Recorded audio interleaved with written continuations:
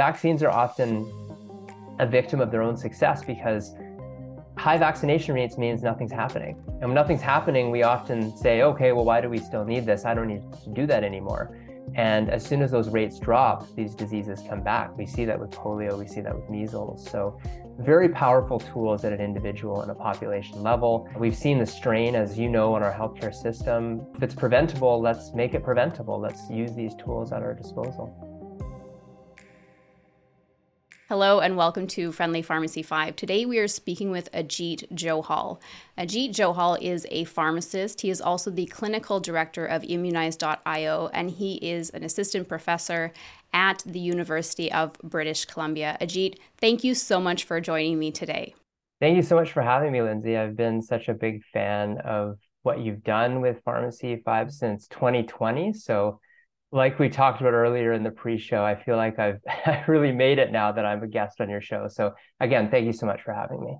Not at all, and the respect is completely mutual, Ajit. Just for our audience to be able to get to know you a little bit, can you tell us how you became a pharmacist and how you got interested in the area of vaccinations?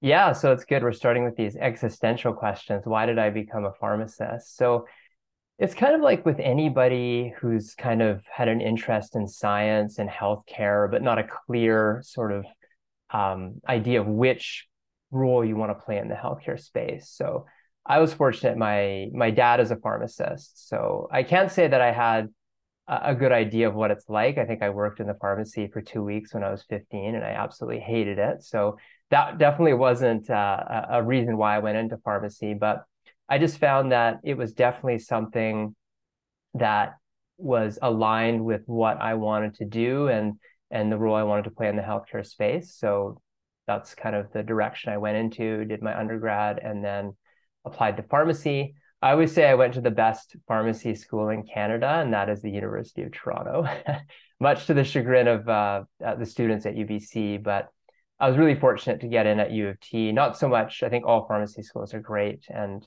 they produce excellent pharmacists, even around the world for sure. But I think it allowed me to live in Toronto for a bit. And I think what that allows you to do is kind of live independently and kind of grow as a person. So I was fortunate for that. After graduation, as mentioned, my dad's a pharmacist. And it was funny. Initially, the plan was for me to work in his pharmacies, and then at some point along the way, closer to graduation, he said, yeah, we don't have room for you because we hired someone else. And then he acquired another store and got really busy. And he said, okay, yeah, you can work for us. So can't say the job was a handout. And when I first started, I think the big thing that again, no one really knows what pharmacy is like.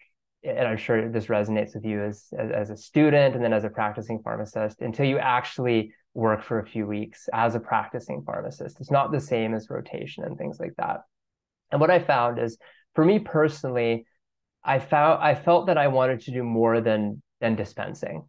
When I started in the dispensary, it was kind of like, okay, I feel like I have this fresh knowledge, this fresh training, and I also had the privilege of working in a family business. So I can kind of say to the owner, who is my dad, and say, you know what, I kind of want to do something different. And I feel like your organization needs innovation. So I'm going to go do this. And if it doesn't work, then we'll talk. So I don't think that's quite possible in a lot of environments. But as you know, that's changing. We see a lot of new grads who are really being looked at by owners, senior owners like my dad, for example, to really innovate. So fortunately for me, in British Columbia, so I graduated almost 12 years ago. So it's been a while.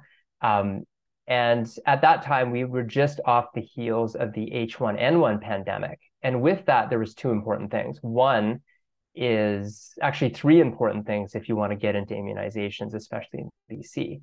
The first is pharmacists were authorized to administer vaccinations. So that was a huge shift. You could actually give vaccines.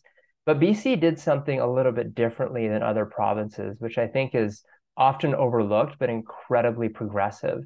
Is the second thing is all vaccines are Schedule II in this province. And that means as a pharmacist, you can dispense and administer any guideline-based vaccination. And that could be national or international guidelines. So you have a lot of antigens at your disposal, a lot of patients that you can screen and identify being at risk. You can even do travel medicine as well.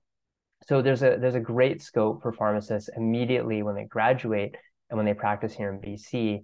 And the third is we are plugged into routine immunizations. So we actually give publicly funded vaccines like measles, mumps, rubella, tetanus, diphtheria, publicly funded HPV and catch-up programs. So there's a great opportunity, even back in 2011, 2012, when I graduated, to give a lot of vaccines. And to be honest, at my dad's pharmacy, they were not, how many vaccines they were giving was zero. So there was a lot of growth. I ran our first influenza program.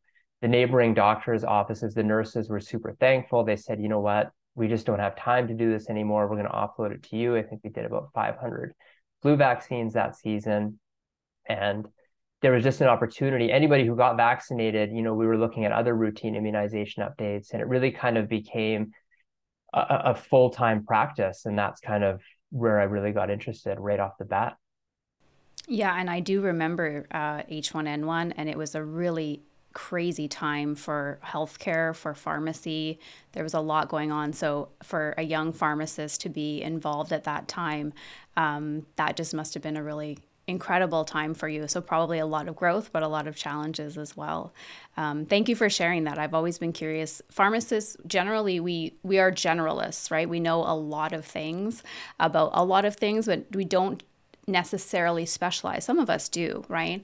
So I've always been interested in how you got into the area of vaccinations. And I also wanted to mention that you have developed a course for healthcare professionals that we will be speaking about in a segment of this interview that will be on Spotify and Apple Podcasts. So if you are a healthcare professional and you are listening to this interview and you would like to know about the courses that Ajit has developed, head on over to Spotify or Apple Podcasts, and that full interview for healthcare professionals will be on those platforms.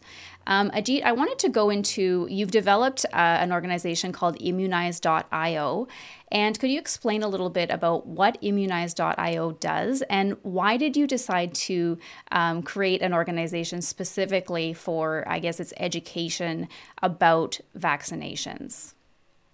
So yeah, the Immunize.io is a not-for-profit organization that was started by myself. My younger brother was part of that initial start, and then of course, my colleague pharmacist Mark Zhao, who's an active sort of participant in Immunize.io with me in developing education and raising awareness for vaccination. So this was actually Immunize.io was started before the pandemic, so a few years before. And it was really inspired by this idea that was in the Harvard Business Journal called social impact. And social impact firms are kind of developing their mission statement to grow their work locally, but also have impact abroad. And for Immunize.io, I was inspired by actually Tom's shoes. It's not as popular as it once was. I actually don't even own a pair of Tom's shoes, but I really like their mission statement where it's like, you buy a pair of shoes, and then somebody in a developing country gets a pair of shoes. So somebody who's doing business with Tom's shoes is actually helping somebody abroad who getting a pair of shoes. And I thought that idea is so powerful, but imagine how much more powerful it would be with immunizations. So if someone gets vaccinated, they're protecting themselves, they're protecting those around them. And if we could also donate for every vaccine that somebody gets here, one abroad. And that's sort of the way we could theoretically achieve our very lofty mission statement of taking our best shot at immunizing the world. So what we did is we were a immunization provider, and we still are for workplaces. And we do a lot of different vaccines, obviously flu and COVID seasonally, but mostly recommended unfunded vaccines that workplaces either support with extended coverage or with targeted programs for shingles, HPV. And each year we tally up as many vaccines that we do. And obviously I lump in my pharmacy locations, how many they do. And we do a donation every year to developing countries to match how many vaccines we've done locally to support regions where they don't have access to vaccines. And when they do, it's a challenge to administer them. So we've done 3 years of that. So we've done donations to Rotary to help end polio. donated vaccines there, and then UNICEF for COVID.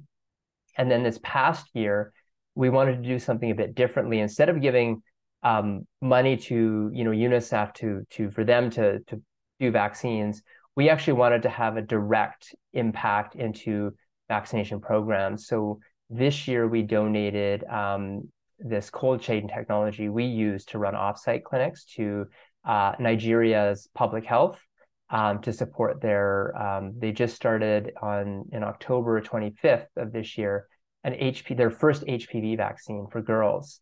It's the second leading cause of death from cervical cancer for women in that country, and almost pretty much all cervical cancer is HPV related. So very big campaign, and we donated some tools for them to use to reach hard to reach areas in the country. It's a very big country. They have a big cohort. So that's something we hope to do sooner. And I think Mark and myself, our big vision is to work with pharmacy schools like UBC and really get students involved in supporting the infrastructure of vaccination programs in developing countries. That is incredible. For those who maybe just want a little bit more clarification or understanding, there's been a little bit of confusion, maybe even over the last couple of years, over what exactly is a vaccine and how do vaccines work to protect us? There's even been the question of, well, maybe I should just, why is an infection, not better than vaccination, or why is vaccination better, right? Could you just give us a little bit of an elementary understanding of the science behind vaccines? For basically a basic understanding of a vaccine is we're basically presenting an antigen. So this is a target on a pathogen that can help you fight it off and mitigate its sort of effect on your body. So this antigen trains your immune system to better recognize pathogens, infectious diseases. This could be viruses, this could be bacteria, this could even be toxins that are secreted by either one. And what it does is it trains your immune system so that when you do encounter this pathogen in the future, your immune system is much better prepared to deal with it than when you encounter it without having that sort of training or presentation from the antigen. So basically, we want to be prepared. We want our immune system to respond in a way that's coordinated, that's efficient, and to minimize the damage these things can do to our body. Mm-hmm. And there are different types of vaccines. I know there are many different types as a pharmacist. Can you just go over a few of the main types that people may or may not be aware of? Yeah, so I think vaccines in general, from a pharmacist perspective, they come in two main categories, and obviously within that, there's a variety of very technical things that make them different. But basically, there's live attenuated vaccines, and that basically takes a very weakened form of the pathogen that allows it to replicate a little bit in your body, not enough to make you sick, but enough to mount an immune response. And those would example be the measles, mumps, rubella vaccine, the chickenpox vaccine, the nasal spray, the flu nasal spray. I'm sure pharmacists have been giving a lot of those this time of year. And for travel, something like yellow fever vaccination. So live attenuated works very well. However, it is contraindicated in some populations, like if you're immunocompromised or if you're pregnant. It's not ideal to present something, even if it's very weak. We worry about their immune systems. And we don't want to present that. Most vaccines, of course, are inactivated. So by inactivated, I always explain it to patients that we're presenting a picture of a piece of a virus so that the immune system recognizes that, it drives a good response. Hopefully it's banking that response. And then when it does encounter that in the future, it can make antibodies and help you fight that infection.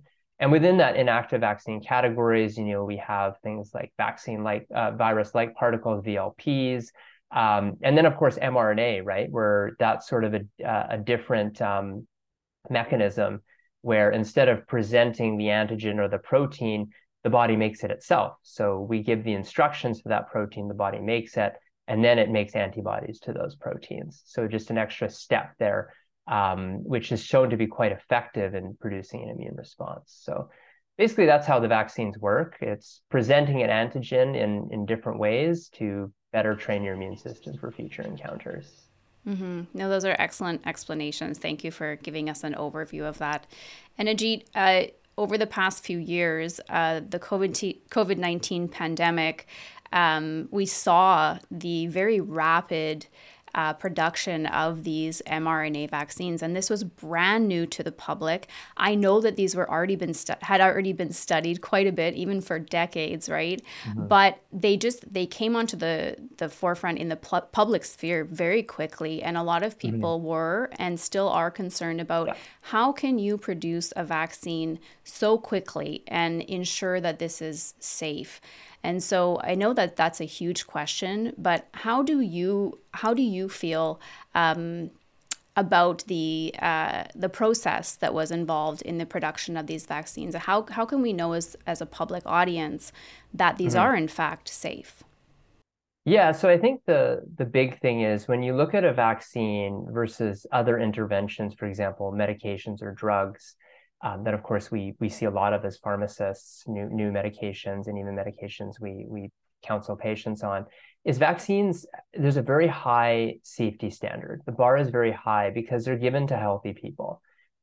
So if someone is sick with an illness and we're treating them with a medication, obviously their baseline is not high, right? So somebody who's healthy, we want to make sure if we're giving them an intervention like a vaccine, we have to be very, very sure, like damn sure that whatever we're giving them has high benefit and very minimal risk because they could actually live their life and not even encounter the infection in theory, right? So obviously with communicable disease, there's a high chance that they might get it and there's complications.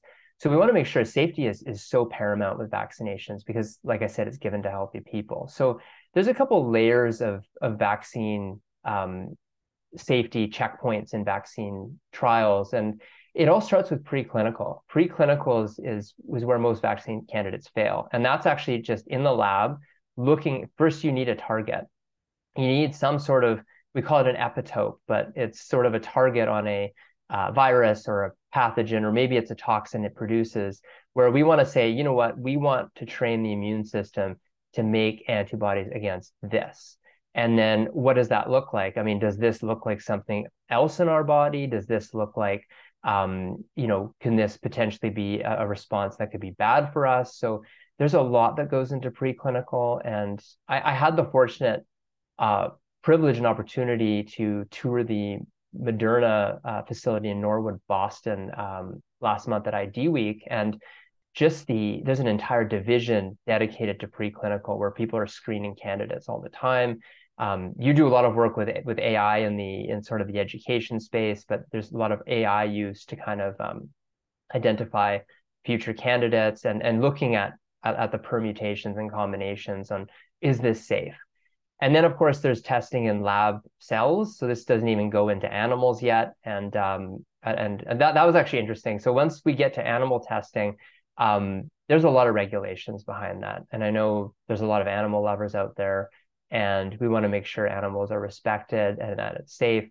Not a lot of animals are used in animal testing. It's becoming less and less. The animals are respected. A lot of the pharmaceutical companies have adoption programs for animals after they're not in the sort of testing cycle anymore. And the tests that they use are non-invasive. So they're not, cutting them up and looking at their organs. They're using, imaging studies. And typically animals, it starts with mice. And then with mice, if with COVID, for example, with coronavirus, mice don't get COVID. So we had to move to monkeys. And monkeys are better models, especially with their B cells and T cells with humans. And it's 10 or 12 monkeys that you kind of see the immune response and make sure that it's safe. And this is where, and then it goes to phase one. We get less than 100 human volunteers. Phase two is over 100, and then of course phase three, as you know, is thousands to detect adverse events. And then the best thing about vaccines is it doesn't stop there, because even as we go past phase three and we don't see any safety signals and regulators approve it, if we give it to a lot of people, we might see something. And that's where we do very good post-marketing surveillance. There's various databases. So Health Canada is monitoring adverse events. as healthcare providers, you and me, when we're giving vaccines, if someone reports an adverse event, we can plug that into that database. So that's extremely important. I encourage all providers giving vaccines, if a patient reports an adverse event, even if you think it's sort of typical, it's not something overly alarming, it's important to add to that data set because it really shows how safe vaccinations are and let people know that if they do have concerns, it is reported. And that's always being looked at. And any sort of safety concerns that come up as soon as it gets into real world are also addressed. Fortunately, it's very rare. As soon as something makes it past even preclinical and all the way to phase 3 and into the real world, it's very unlikely. But we do see things. The example being, of course, myocarditis, right? So very specific population. So males 12 to 29 with high antigen boost doses on their second dose when it's less than 8 weeks from their primary dose. So that's such a specific population, a specific dose, a specific time. And that was 100 micrograms of the Moderna vaccine as the primary series.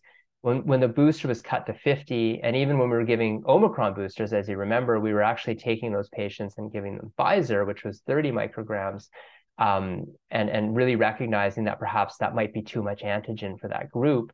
And we've seen that plateau. So we're really on top of this kind of stuff. So I would argue this is probably one of the safest things you can put in your body, which of course the benefits outweigh the risks because there's so much surveillance on it. And to your question about COVID, none of those steps were skipped. So there was no corners cut.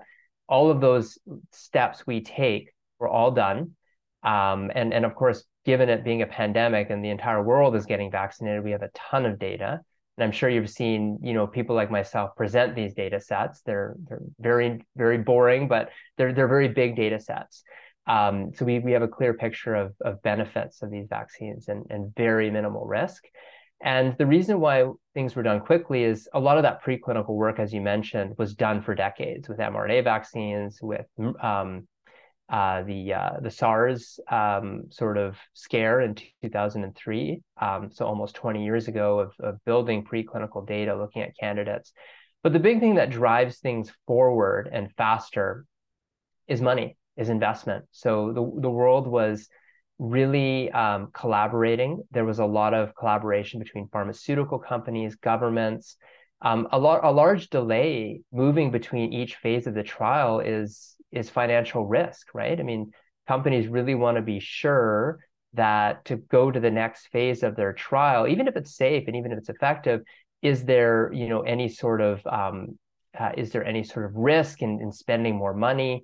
And governments had committed to buying candidate doses. Doses were made so that they were ready to go and while the testing was being done. And that's unprecedented. That never is done for any other vaccine. It doesn't compromise safety, but it costs a lot of money and it's very efficient. Regulators were reviewing data in real time. Usually it's regulators, there's usually a notice of compliance 3-6 months after you submit.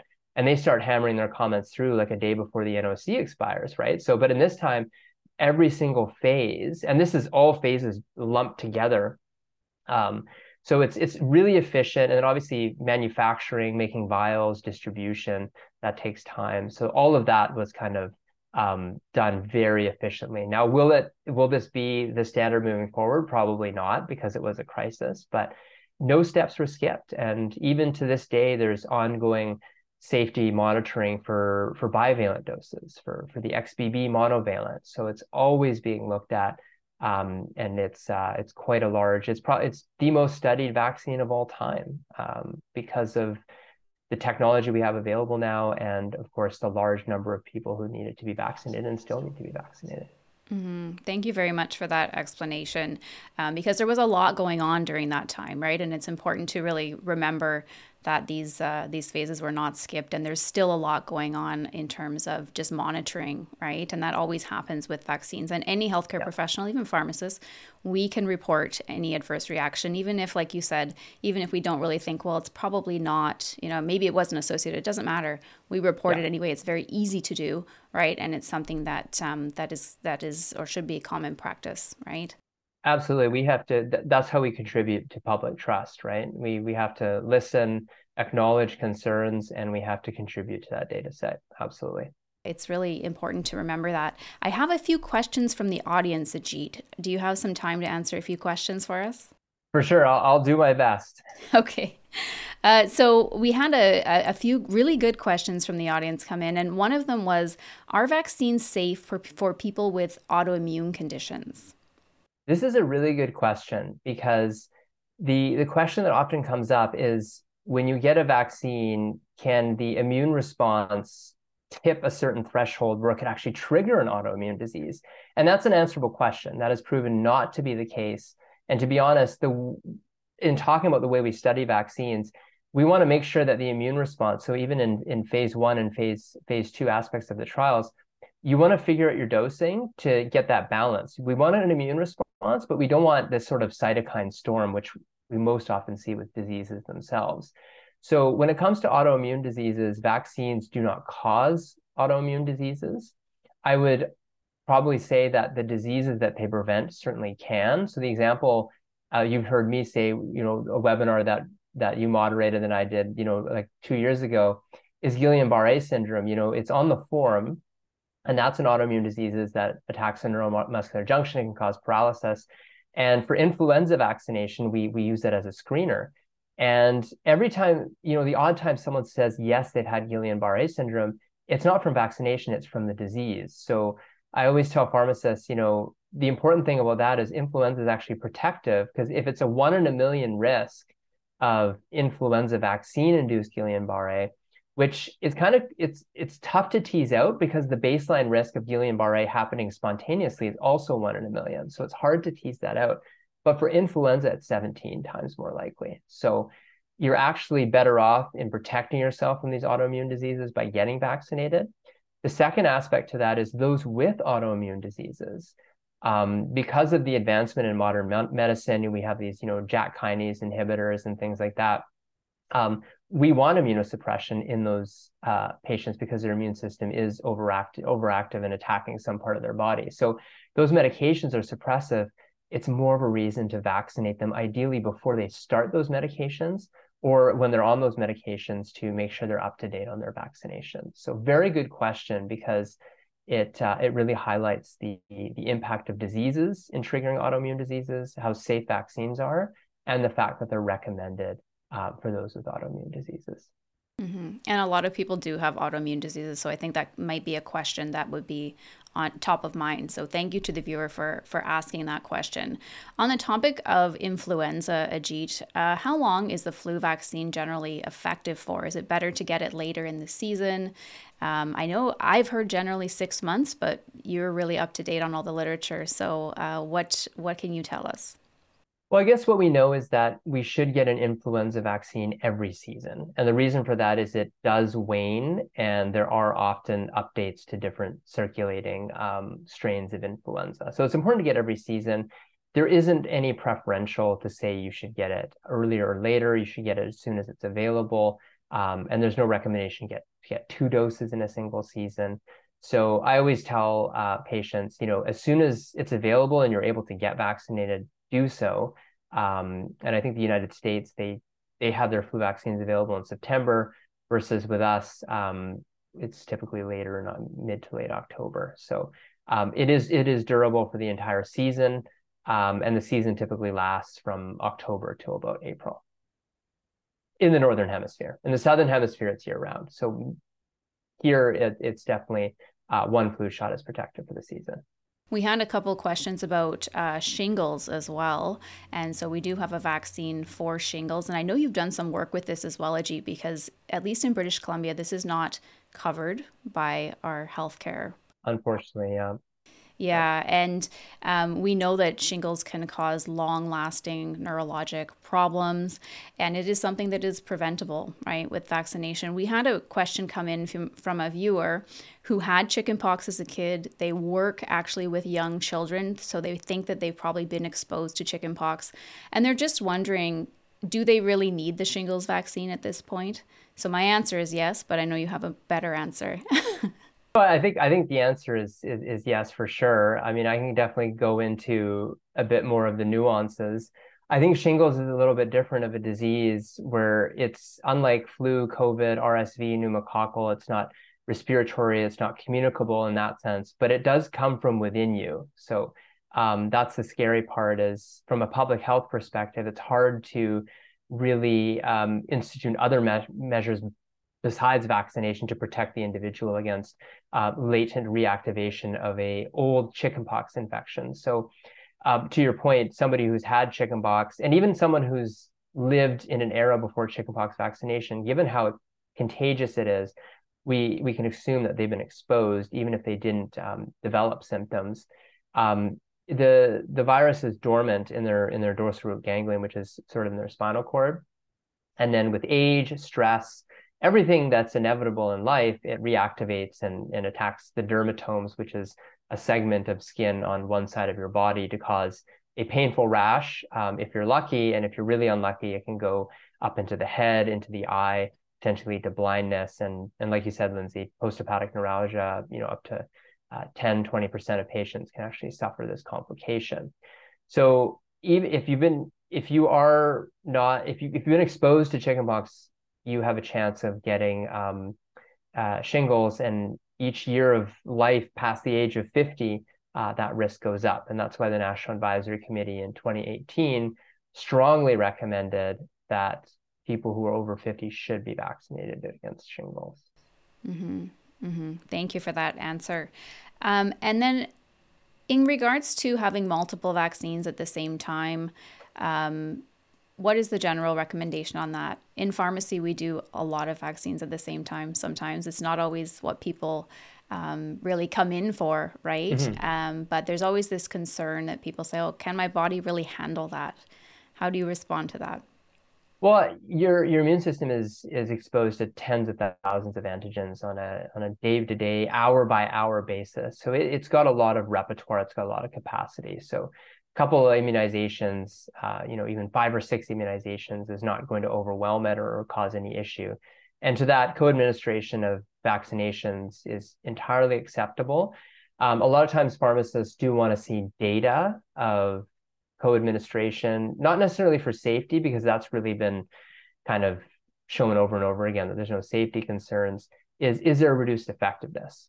And unfortunately, even if we do a study in 100 healthcare providers of flu and shingles, for example, even if there's a slight reduction in the co-administration group, that's just a correlative protection. So the way I look at it is like, it really depends on your patient and you. It's very context specific. So if I have individuals, first of all, I always say it's entirely acceptable. And even I've had vaccines co-administered on myself, which is always something I tell pharmacists is make sure you get all the vaccines that you're recommending if it's recommended for you.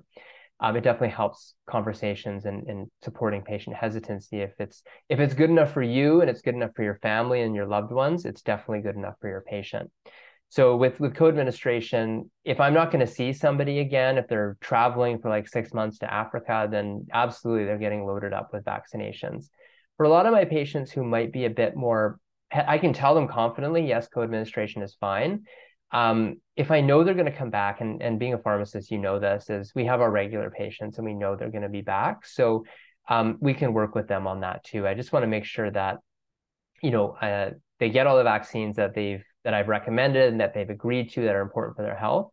If they're still a little bit nervous about co-administration, we can definitely space out visits, because shingles needs 2 doses, for example. So we can make like an immunization plan. We can time it when they're picking up their medications. So it's very flexible, but if you're really in a pinch and the patient's not going to come back, I would strongly recommend co-administering, because even if you think there's a data set that might show reduced effectiveness, guess what that effectiveness is going to be if you don't vaccinate that patient and you never see them again, and that's 0. So yeah, and often it's much more convenient for people to come in and they get definitely. it done, right? And then they know 2 weeks out they've already have that protection, right? They're protected sooner, for sure. Yeah.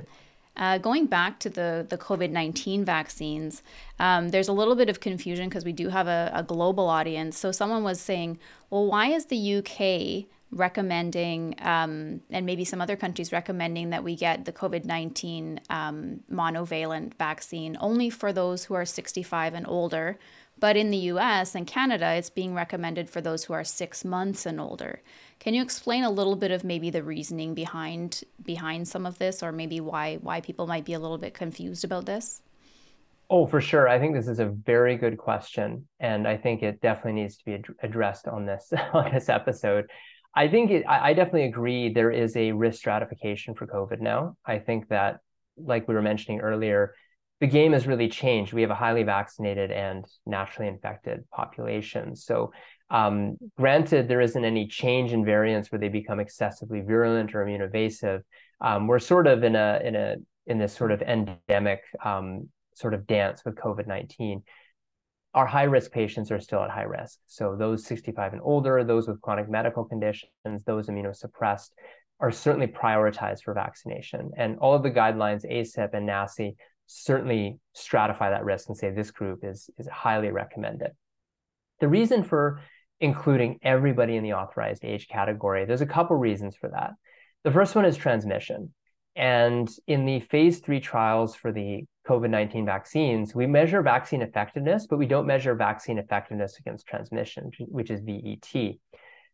With real world evidence, we have that opportunity. And like I said, with those data sets and that surveillance, we have an opportunity to do all kinds of analyses and studies. So there's a really good study out of Belgium, which is over 1 million people, that showed that those with a up-to-date vaccination, so vaccination in the past 6 months, had a less likely chance of transmitting virus to a household contact and getting them sick. So because we're seeing with the Omicron sublineage, it's becoming more immune evasive. By updating our vaccination status, we are better at reducing our own viral load if we do get sick, and therefore protecting those around us. The second is post-COVID condition. Because of the unpredictable nature of that post-infectious sequelae, there's a risk every time you're infected that things might go sideways. And by updating your vaccination, it reduces your risk of infection. With healthy people, we know that if they've gotten vaccinated and natural infection, which is most of them, a lot of them have gotten natural infection because they were not as good as at following public health measures. So their risk of getting severely ill is extremely low. So to that point, now that their risk is extremely low, our bar for safety just got 10 times higher. We don't want to give something to somebody that is going to make them worse off than when they started. And to that point, the extensive safety data on bivalent vaccines has shown that this is incredibly safe. So with that additional benefit of transmission and post-COVID condition risk against the extreme safety data, that's why there's a recommendation for even young, healthy people to get vaccinated with the updated strain. It also helps from a programmatic perspective as well. I don't like turning away people for vaccination. I need to have a compelling reason to do so. And that really helps us as providers, for those who want to get vaccinated to protect themselves, to protect those around them. There's a recommendation from that. I would, even looking at the UK program, it kind of looks like our old flu program before it went universal, where it's kind of like, we don't have universal flu, but it's so leaky that pretty much anyone who wants one can get one. In taking a look at it, I don't live in the UK, but to me, that's what it looks like. So it's almost like a communication and language. So I think someone in the UK who's young and healthy and wants to get vaccinated, I'm pretty sure they can get vaccinated. And then the other point, which is really interesting, I want to add is, as you know, one of the biggest public health concerns, global health concerns actually, is antimicrobial resistance. We are in very dangerous territory where we might actually end up back to the days before Sir Alexander Fleming, when we didn't have penicillin, where routine infections are actually killing people because we don't have the drugs to treat it. In the year 2000, when Ontario went from a risk-based program to a universal program, vaccination rates increased and antibiotic prescriptions went down 60%. So even if people aren't getting sick, symptomatic illness could potentially lead to unnecessary antibiotics and contribute to resistance. So you can see there's a number of layers to consider. If we're going to really say, no, we don't want to vaccinate this population, there are consequences to that too. So I'm definitely in favor of what NACI has recommended. Now, will vaccination rates be as high in the young, healthy population as those over 65? Of course not. Am I okay with that? Absolutely. The vaccination rates should definitely be higher for those at risk. But there's certainly a compelling reason to continue to update vaccination at this time for everybody in the authorized age group. That's a great explanation. Thank you so much. And have you seen the data on how long we think the effectiveness of this vaccine might last? I think it becomes a little bit murky because we are dealing with people who have also had infection, right? And there's also the question of, well, if I've had infection, how long am I protected, right? So that's two questions for you. Yeah, no, for sure. I think you've answered the first one. I think that we know that with hybrid immunity, that sort of T cell response is quite durable. And T cells are incredibly important, especially in individuals who have high T cell counts, like younger, healthier people. For older adults, they don't have as many T cells. It declines with age. So I think that the durability that we're seeing is quite strong because of that T cell response. The one unknown is the variants of concern. And in terms of their immune evasiveness, are they going to evade our vaccine-induced immunity and our natural immunity? Because it's two different things. When we do vaccine-induced immunity, it's presenting the antigen, like I said earlier in the episode, to the SARS-CoV-2 spike protein, which is one particular epitope, a very important epitope target, because that's what drives pathogenesis. That's what binds to the cell. When we actually get the disease, we make antibodies to all sorts of stuff, right? Like the outer coating, all this stuff. So by combining the two together, it's quite a nice suite of immunity. So depending on how this variants change, that will often determine durability. But I think at this moment in time, we're in a good place. I think it's always good to keep your foot on the gas. And again, that is really bolstered by the safety we observe these vaccines. So if the intervention is incredibly safe, there's still a benefit to update your vaccination status.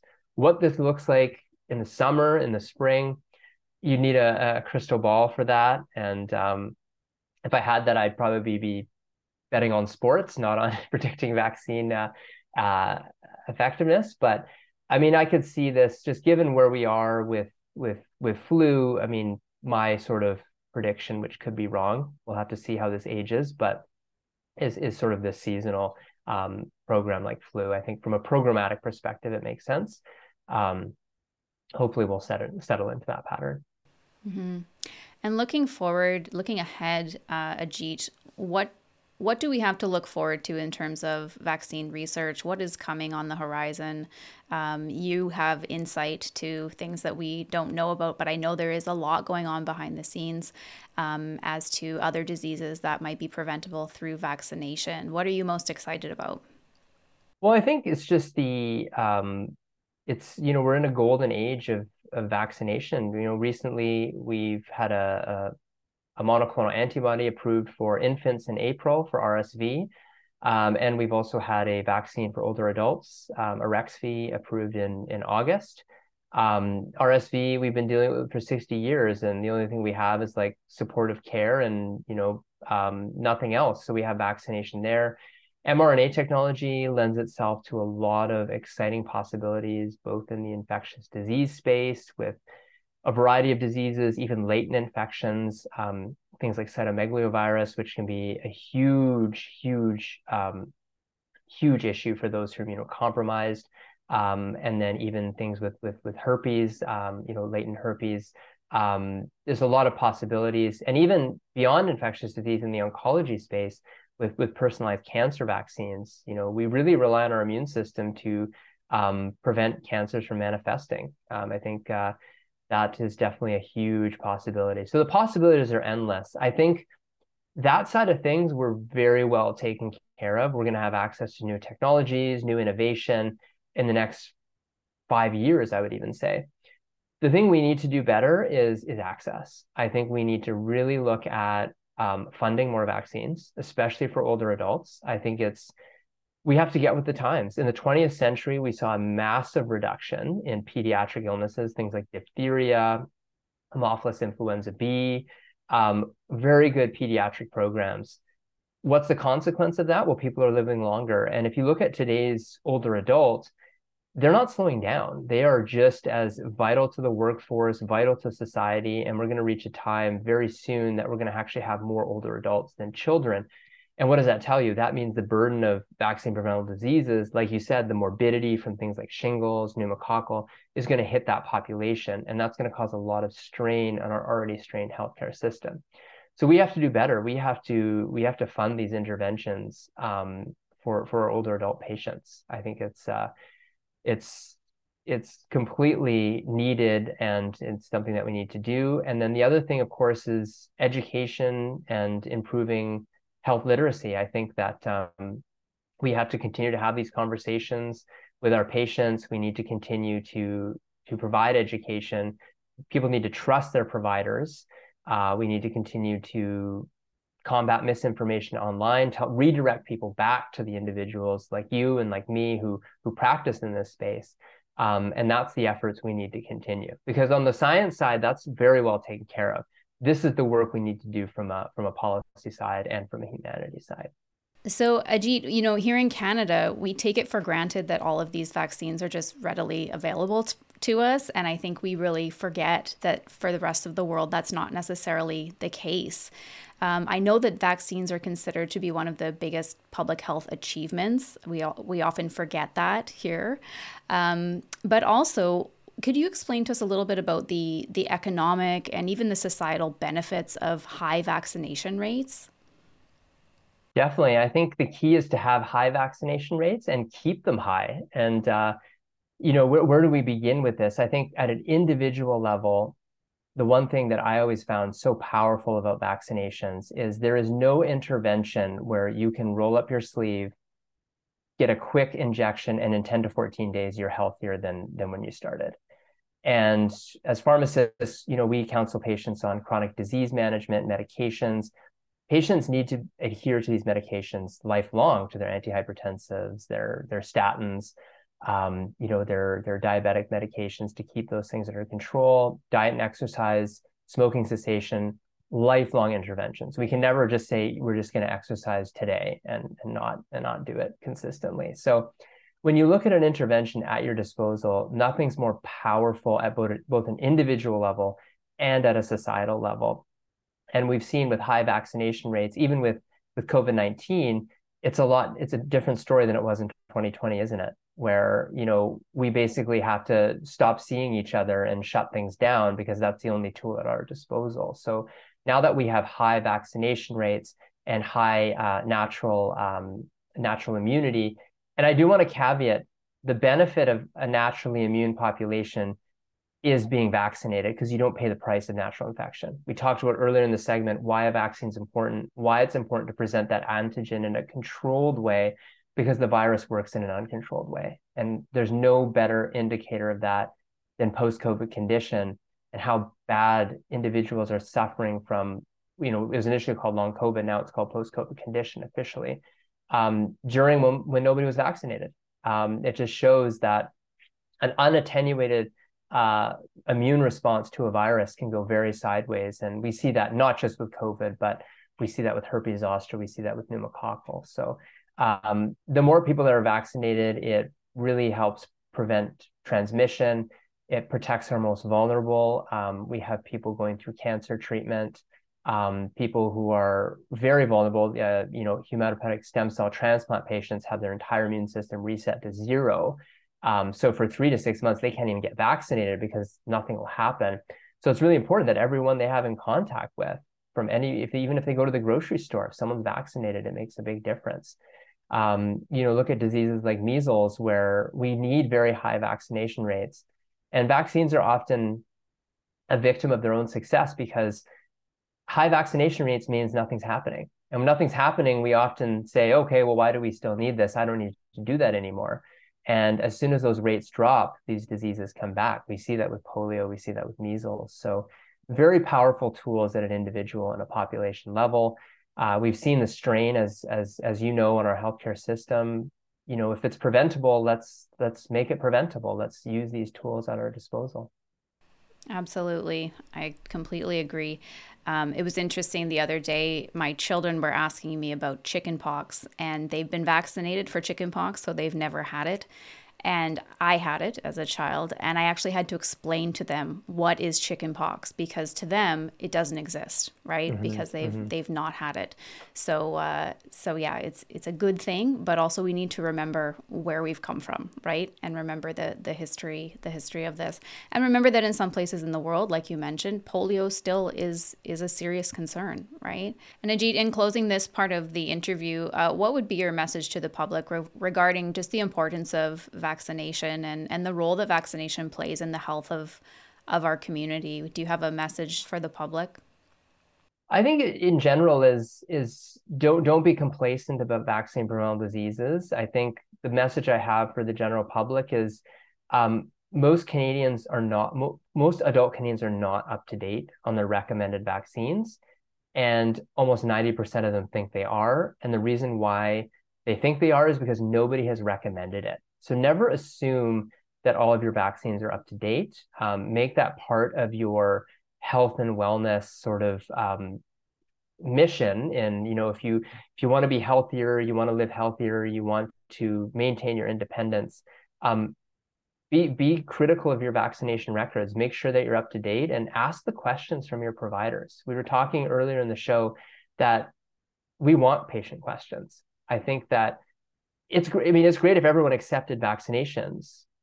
That's great. I think at the same time, it's normal to be skeptical. It's normal to have questions. It's normal to read something and kind of say, well, is this true?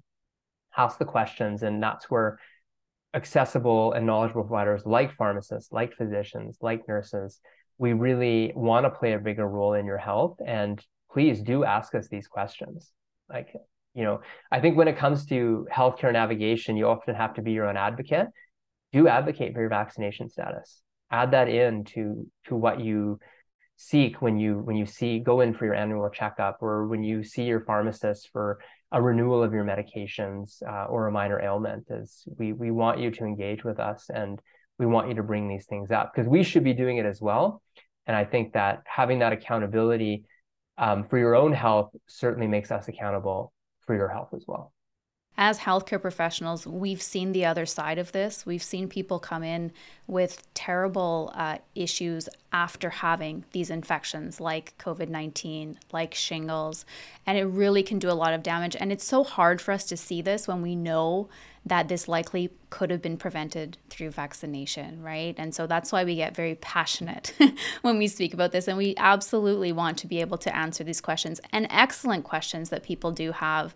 No question is a bad question, right? And so just feel that you can access your healthcare professional, especially your pharmacist who's there, who's at the pharmacy, and all pharmacists are knowledgeable in this area, and they will always be able to take some time to answer these really important questions. Thank you so much, Ajit, for all the information you've shared with us. I know that all of us will walk away more knowledgeable for that. And again, if you are a healthcare professional and you want to know more about these courses that Ajit has developed, head on over to Spotify or Apple, and we will be talking more about the content and how Ajit has developed these courses. So you can head on over to those platforms for if you're a healthcare professional.